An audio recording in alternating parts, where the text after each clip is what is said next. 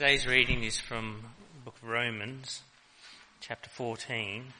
It's slightly abridged. We're stopping at chapter 15, verse 7, rather than going through to 13. Accept the one whose faith is weak, without quarrelling over disputable matters. One person's faith allows them to eat anything, but another, whose faith is weak, eats only vegetables. The one who eats everything must not treat with contempt the one who does not, and the one who does not eat everything must not judge the one who does, for God has accepted them. Who are you to judge someone else's servant? To hold to their own master, servants stand or fall, and they will stand, for the Lord is able to make them stand. One person considers one day more sacred than another. Another considers every day alike. Each of them should be fully convinced in their own mind. Whoever regards one day as special does so to the Lord. Whoever eats meat does so to the Lord, for they give thanks to God. And whoever abstains does so to the Lord and gives thanks to God. For none of us lives for ourselves alone, and none of us dies for ourselves alone.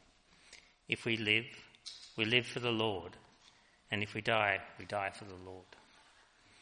So, whether we live or die, we belong to the Lord. For this very reason, Christ died and returned to life, so that he might be the Lord of both the dead and the living. You then, why do you judge your brother or sister? Or why do you treat them with contempt? For we all stand before God's judgment seat. It is written, "As surely as I live, says the Lord, every knee will bow before me, every tongue will acknowledge God." So then, each of us will give an account of ourselves to God. Therefore, let us stop passing judgment on one another. Instead, make up your mind not to put any stumbling block or obstacle in the way of a brother or sister. I am convinced, being fully persuaded in the Lord Jesus, that nothing is unclean in itself. But if anyone regards something as unclean, then for that person it is unclean. If your brother or sister is distressed because of what you eat, you are no longer acting in love. Do not by your eating destroy someone for whom Christ died. Therefore, do not let what you know is good be spoken of as evil. For the kingdom of God is not a matter of eating and drinking, but of righteousness, peace and joy in the Holy Spirit. Because anyone who serves Christ in this way is pleasing to God and receives human approval. Let us therefore make every effort to do what leads to peace and to mutual edification. Do not destroy the work of God for the sake of food. All food is clean, but it is wrong for a person to eat anything that causes someone else to stumble. It is better not to eat meat or drink wine or to do anything else that will cause your brother or sister to fall. So whatever you believe about these things, keep between yourself and God. Blessed is the one who does not condemn himself by what he approves. But whoever has doubts is condemned if they eat, because their eating is not from faith, and everything that does not come from faith is sin. We who are strong ought to bear the failings of the weak and not to please ourselves. Each of us should please our neighbours for their good, to build them up. For even Christ did not please himself, but, as it is written, "The insults of those who insult you have fallen on me."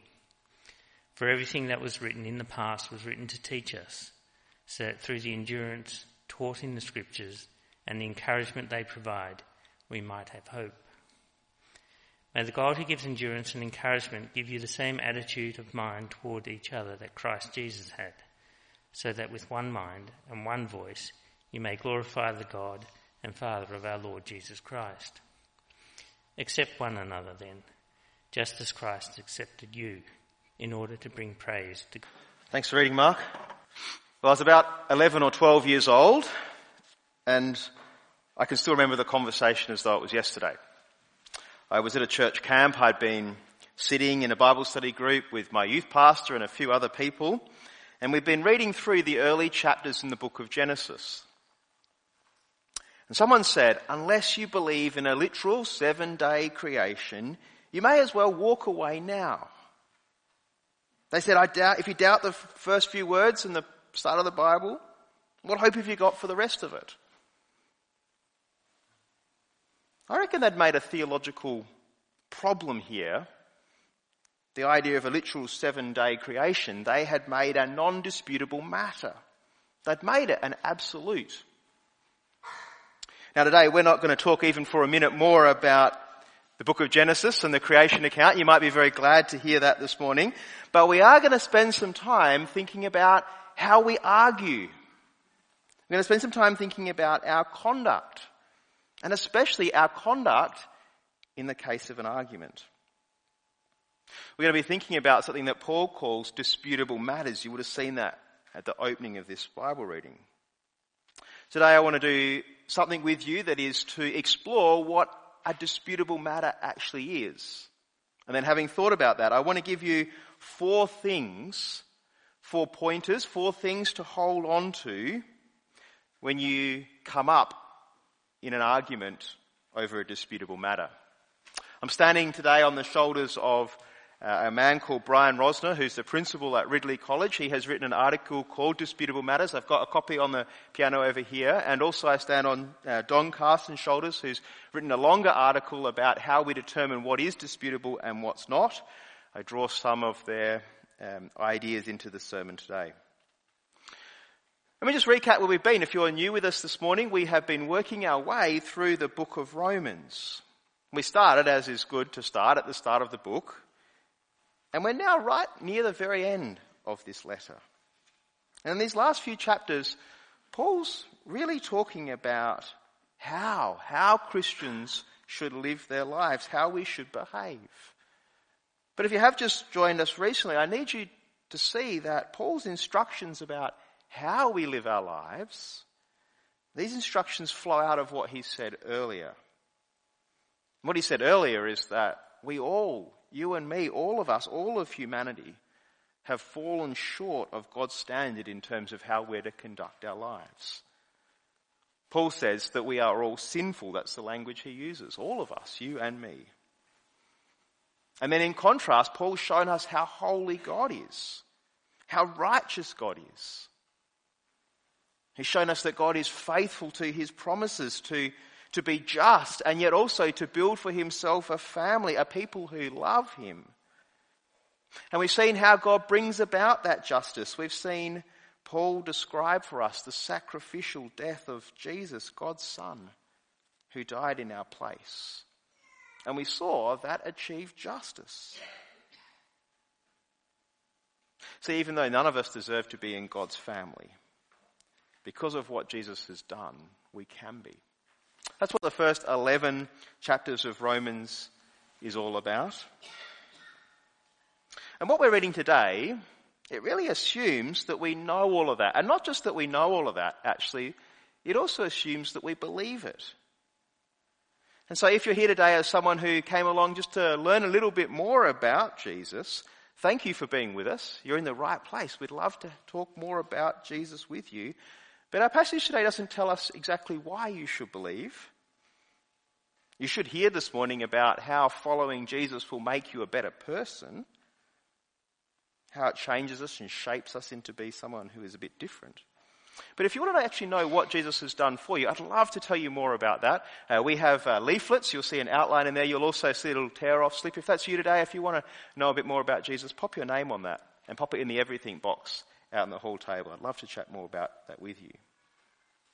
But today what we're really looking at is our conduct or our way of living. I want to be clear though, it's based on what Jesus has done for us. That reality shapes our behaviour today. And today's passage, I think really what it does is it asks this question, in light of what God has done for us, how do we argue well? How do we argue well? Wonder this morning what you think makes for a good argument. Perhaps for you, a good argument is one where you end up as the winner, or maybe even more importantly, a good argument is one in which your opponent loses, because they're not always the same thing, is it? But before we tackle this passage, we need to realise as well that Paul is talking here about what he labels disputable matters. He's talking about the grey areas, where there is no clear answer about how to proceed. Now, just because some things are debated or argued over doesn't necessarily make them a grey area or a disputable matter. Let me give you an example. Some of you may have heard of a man called Samuel Shenton. In 1956, he created the International Flat Earth Research Society. His debate essentially was that the earth was a disc, not a sphere, that it was flat. One day he was shown satellite images of the earth from space. Most of us would take that to be absolute proof that the earth was spherical. And Shenton says, it's easy to see how a photograph like that could fool the untrained eye. See, that the earth is flat, that's not really a disputable matter, is it? At least not in the sense that Paul intends for us to read this. What a disputable matter is, rather, is something where there's biblical ambiguity. There's no ambiguity, is there, about the earth being round? But some things are ambiguous in the Bible. There are some things and some ways of thought that Paul describes as disputable matters where the Bible allows some level of flexibility. And as we think about this morning, I think it might be helpful for you to have two categories or two columns in your mind. Perhaps in one column you want to have the absolutes, and in another column you want to have the disputable matters. If your mind works like mine, it might be quite good to kind of visualize two columns in your mind. See, in the absolute column, we've got things like this: do not murder, do not commit adultery, teach the death and resurrection of Jesus. It's often quite easy, I think, to work out at least some of the absolutes in the Bible. Let me give you an example. In 1 Corinthians, in chapter 15, Paul makes the death and the resurrection of Jesus an absolute, a non-negotiable matter. This is what he says. He says, "For what I received, I passed on to you as of first importance, that Christ died for our sins according to the Scriptures, that he was buried, that he was raised on the third day according to Scriptures, and that he appeared to Cephas and then to the 12. That's an indisputable truth in Christianity, that Jesus died for sins, that he was buried, and that he was raised on the third day. It's an absolute, belongs in the absolute column. Now, of course, not everyone in the whole world believes in that. But in terms of Christian teaching and doctrine, the death and resurrection of Jesus is indisputable. Some things I want to argue with you this morning are just not up for debate, right? Indeed, there are some debates that I think we should just walk away from. And Paul shows us that in the book of Romans. Come with me right to the end of Romans, to chapter 16, verse 17. Just a page or so over.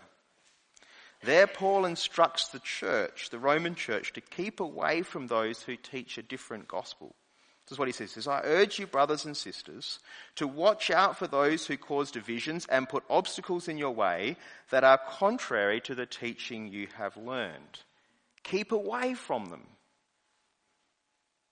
See, because some things are indisputable, because they belong in that absolute column, if someone teaches something that's against that, like the resurrection of Jesus, we're to keep away from them.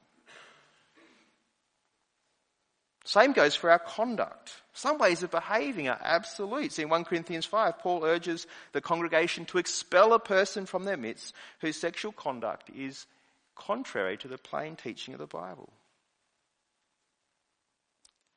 That's the absolute column.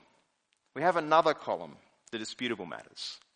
And Paul mentions a number of those things in Romans chapter 14. So, for example, he lists the observance of one day as being more sacred than another, the eating of meat, perhaps a little closer to home for us, the drinking of alcohol. You with me at this point? Two columns. Some things are disputable, some things are absolutes. Here's where it gets a little tricky. Sometimes it feels like things move between the columns, depending on who you are or the situation you're in. Let me give you an example. Dancing. Would you put it in the absolute no column or the flexibility? You can do it if you want. Is it okay for Christians to go out dancing? My guess is that most of us would say, oh yeah, that probably belongs in the flexibility column. But not long ago, Many churches would have put dancing in the absolutely no column. No way would you be allowed to do that. Wouldn't even been a question open for debate. Now, if you ask me, it should still be there. That's partly because I have no ability to move to the music. No, I'm just joking, really. Today, I think most of us would consider dancing to be okay. What is absolute, then? And what's disputable will sometimes be shaped by culture and by what's going on around us.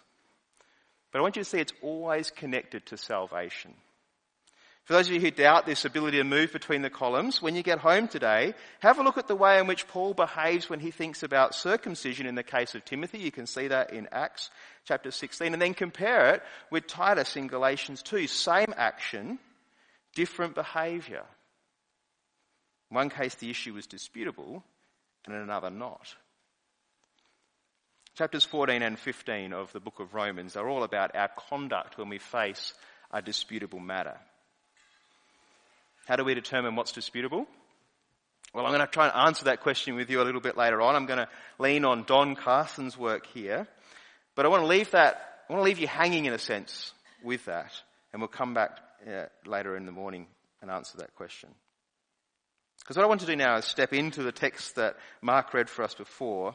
And I want to read to you from the first few verses of Romans chapter 14. This is what Paul says. Except the one whose faith is weak, without quarrelling over disputable matters.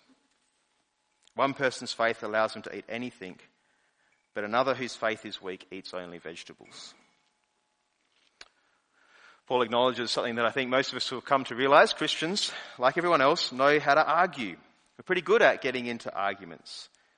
And in verse 2 we see the source of the argument in the Roman church, and it's got something to do with what people are eating. Look down at verse 5 with me, we'll see another source of their argumentation. One person considers one day more sacred than another considers every day alike. It seems as we read these verses that there's a dispute going on in the Roman church, and it seems to have something to do about the ongoing relevance of the law, the Mosaic law. Remember, the law set a whole lot of instructions about what made food, for example, clean. Came with a whole set of instructions about what to do on festival or Sabbath days. And it seems that for many people in the Roman church, these things mattered. And it mattered because it was part of their culture or tradition. And the question then really is it permissible for these traditions to continue? And if you've been reading through the book of Romans up until this point, I think Paul's answer might surprise you. Because back in chapter 7, Paul mounted a really strong argument to show that Christians are no longer under the obligation of the law. Remember, he used that analogy of marriage and death. If a wife's husband dies, she's no longer obligated to her husband, Paul said. In the same way, Paul says, Christians are no longer obligated to the law. But Paul doesn't beat these people down here with the truth of the gospel until they submit to it. Rather, he says in verse 1, except the one whose faith is weak. Accept them. I wonder how it sits with you. Idea of accepting someone who's weak. Because if you're like me, you probably find this idea a little bit challenging. See, if I think I know the answer to a problem or the answer to a question that someone's asked, I find it really tricky not to want to say the answer or speak my mind. I wonder how you go in that situation. Have a look at verse 3 of chapter 14 with what Paul says. The one who eats everything must not treat with contempt the one who does not, and the one who does not eat everything must not judge the one who does, for God has accepted them. Don't treat them with contempt, don't judge them, and remember that God has accepted them. That's what Paul says. Now come down just a few more verses now. It's not that Paul himself is unsure about whether he's right or wrong at this point. He's crystal clear in his own view. He says in verse 14 that I am convinced, being fully persuaded in the Lord Jesus, that nothing is unclean in itself. He knows the meat that they're eating is not unclean. Still, Paul can do that. He can hold on to his own convictions, and yet he's gentle and doesn't insist that his strength should win out. Might seem a bit strange. for us as we read this at first. I read in Brian Rosner's article on this, he quotes Peter Adam, and I think it's a great little quote. I'm going to read it to you. This is what Peter Adam says. Peter Adam is a pastor who's probably getting near the end of his life in Melbourne, a very wise man. He says this: "If I had been writing Romans 14, I would have told those who were weak in faith and still kept special days to sort themselves out and to know that they are justified by grace through faith, not by keeping special days of Jewish practice. Paul, on the other hand, told the strong in faith to accept the weak in faith, and the weak in faith to accept the strong in faith. Both the strong and the weak are answerable to God, not to each other." And so Peter Adam summarizes, "So we must allow people to act differently in matters that don't contradict the gospel." Why must we, do you think? Why is Paul providing that sort of instruction? Why not just get on with the business of making sure that everybody understands things properly as you do? Why be flexible? I think part of the answer must be because surely these disputable matters, these issues about what you eat or what you drink, they pale in comparison to the much greater task, the much more important task of living out kingdom values in your life. So it seems to me as I read this chapter that the cultural practices and the being right or wrong matter far less to Paul than how we actually behave and how we live our lives. Paul, it seems, wants us to be living out the kingdom values of righteousness and joy and peace and patience rather than being right. That's where Paul takes this in verse 17 of chapter 14. Just have a look at that verse. Look down at verse 17 of chapter 14 and see that there.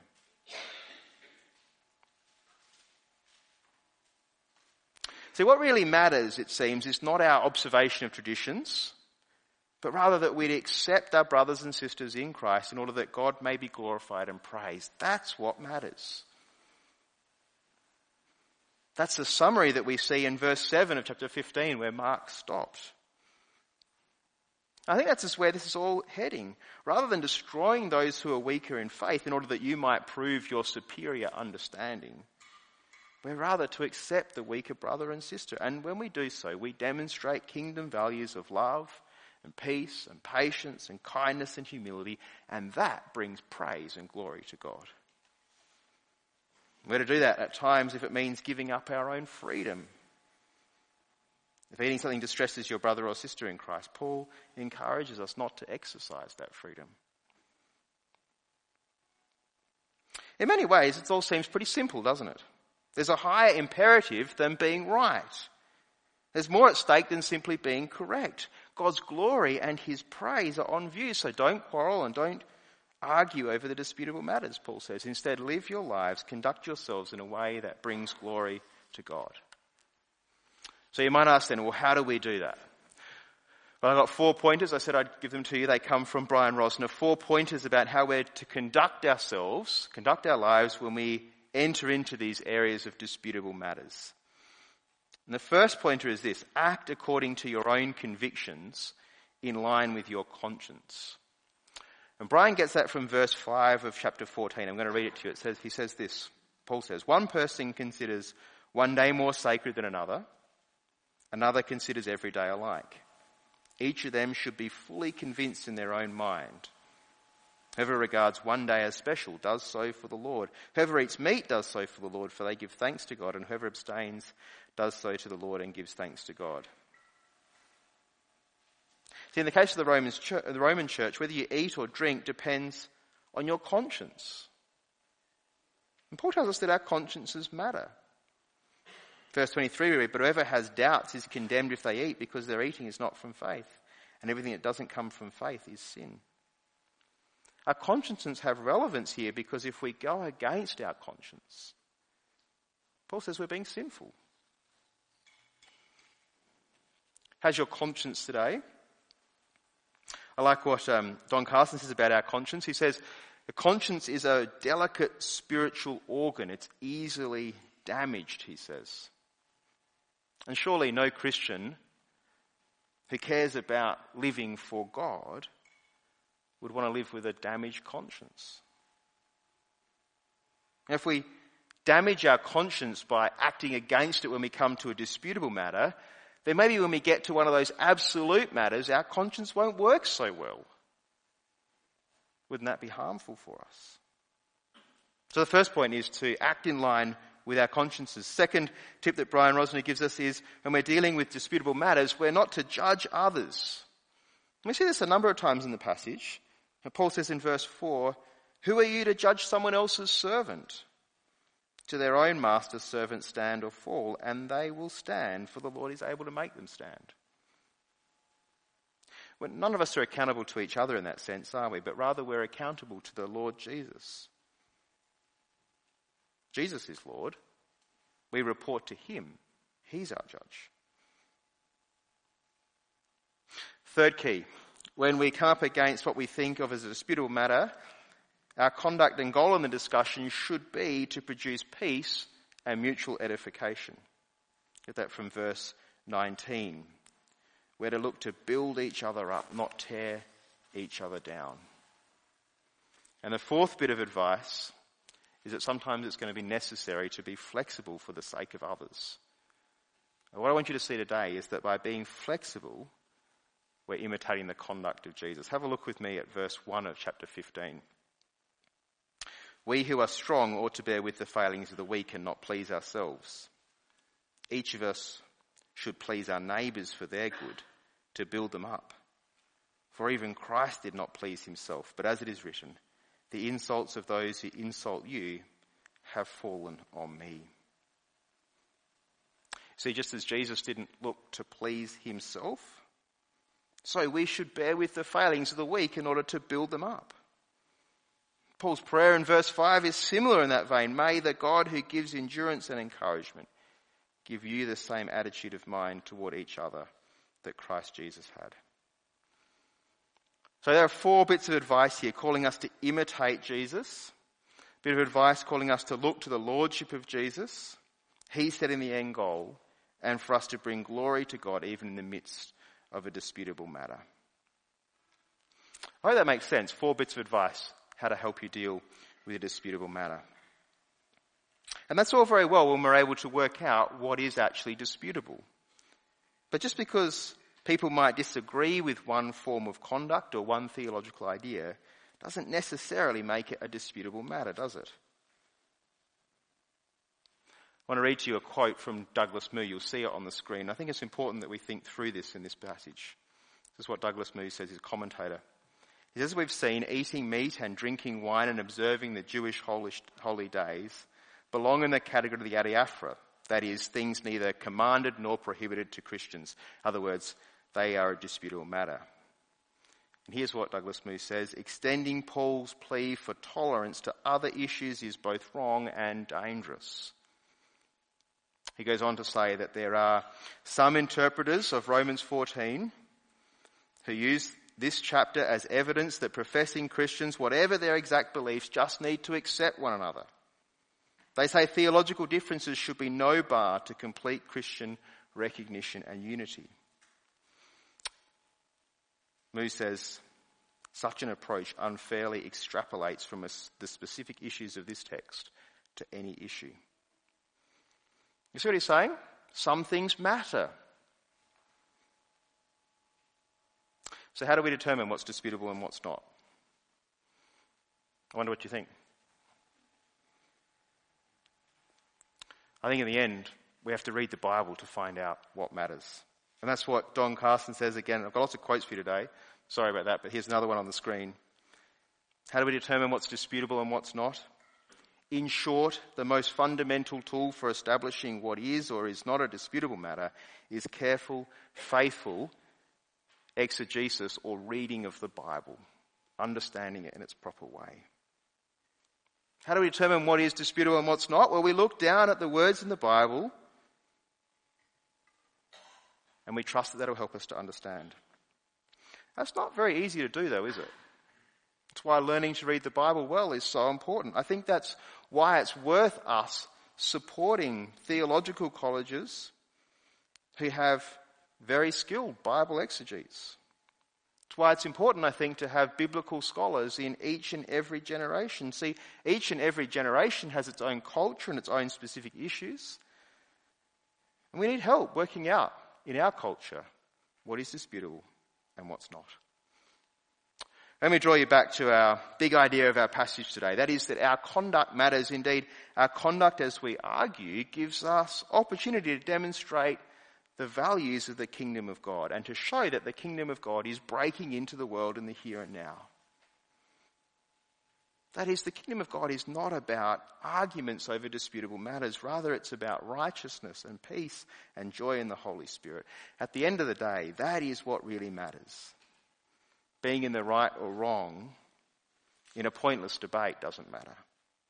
Pointing people to the reality of God's kingdom and the way that he would like us to live, that's what's really important. That's what brings God praise and honour and glory. As I've been working through this passage over the last week or so, I've been reminded of the way that Paul behaves and what he speaks about in 1 Corinthians chapter 9. I'm going to read this to you as a way to finish this morning and as a bit of a prayer for us. This is what Paul says. To the Jews I became like a Jew to win the Jews. To those under the law I became like one under the law, though I myself am not under the law, so as to win those under the law. To those not having the law I became like one not having the law, though I am not free from God's law, but am under Christ's law, so as to win those not having the law. To the weak I became weak to win the weak. I've become all things to all people so that by all possible means I might save some. Amen. Got a couple of questions today. Thank you for sending through questions on the SMS line. That's really great and very helpful for me. I'm just going to bring them up. Our first question says, it feels like there are some issues that are still taboo or hard to talk about, even in strong Christian circles, like women in the Bible, teaching, or sexuality. This might be because we aren't sure if they are disputable or not. Should we be actively discussing these or try not to bring them up and argue? Good question, isn't it? Kind of flows right out of the passage, really kind of applies it to our everyday life. What are we to do? Are we to train and teach each other? I think the answer to that question is yes. I think we want to be able to speak the truth in ways that and in settings that are helpful for each other. Like in Timothy, we read earlier in the year about helping build each other up to know the full understanding of the gospel, and that all scripture is useful for that task. I think there are great settings and great opportunities where we would train and teach each other what the truth of the Bible is and what we understand that to be. Then there are times where we argue about those things, where the outcome of that is not mutual edification, where the outcome of that is wanting to be the winner and wanting other people to be the loser. I think they're different situations. There's times where we can teach and train and respect each other as we're doing that and build each other up in mutual edification. And as we do that, we're demonstrating kingdom values of love and peace and patience and kindness. And there are just other ways of doing that where what matters is being right. And Paul says, I think, in this passage, when we come to those times where we're talking about disputable matters, sure, it's okay. He says even here, do not let what, in verse 16 of chapter 14, do not let what you know is good to be spoken of as evil. So there are times where we're still to be able to talk about these things. But the way in which we do it, do we argue in order that our brother may stumble? Or do we talk in different settings about how we train each other? I think is kind of different situations, different settings. We want people to know the truth of the gospel and to understand it, where it's a disputable matter, not at the sake of them stumbling and falling. I've got another question. Let me just have a look at that one. In Ephesians 4, we are to be built up until we reach unity in the faith of the knowledge of the Son of God and become mature, attaining to the whole measure of the fullness of Christ. It's essentially the same question. While we should not do anything that would stumble the weaker brother, should we leave them in that state of weaker faith? I think we might want to leave a person in a disputable matter not agreeing with where we are, if it means that that will build them up. the argument might destroy them, I think we're to leave them there. If we think in another setting, and not an argument way, that we could train them and teach them to understand in a different way, I think we should go about doing that. I think we're allowed to build each other up and to encourage each other in that sense. The outcome is what's important here, though, isn't it? Are we demonstrating kingdom values by the outcome, or are we putting a stumbling block in front of our brother or sister's way that will cause them to fail and fall? I hope that's helpful. Please come and chat with me after. I'm going to hand back over to Miff.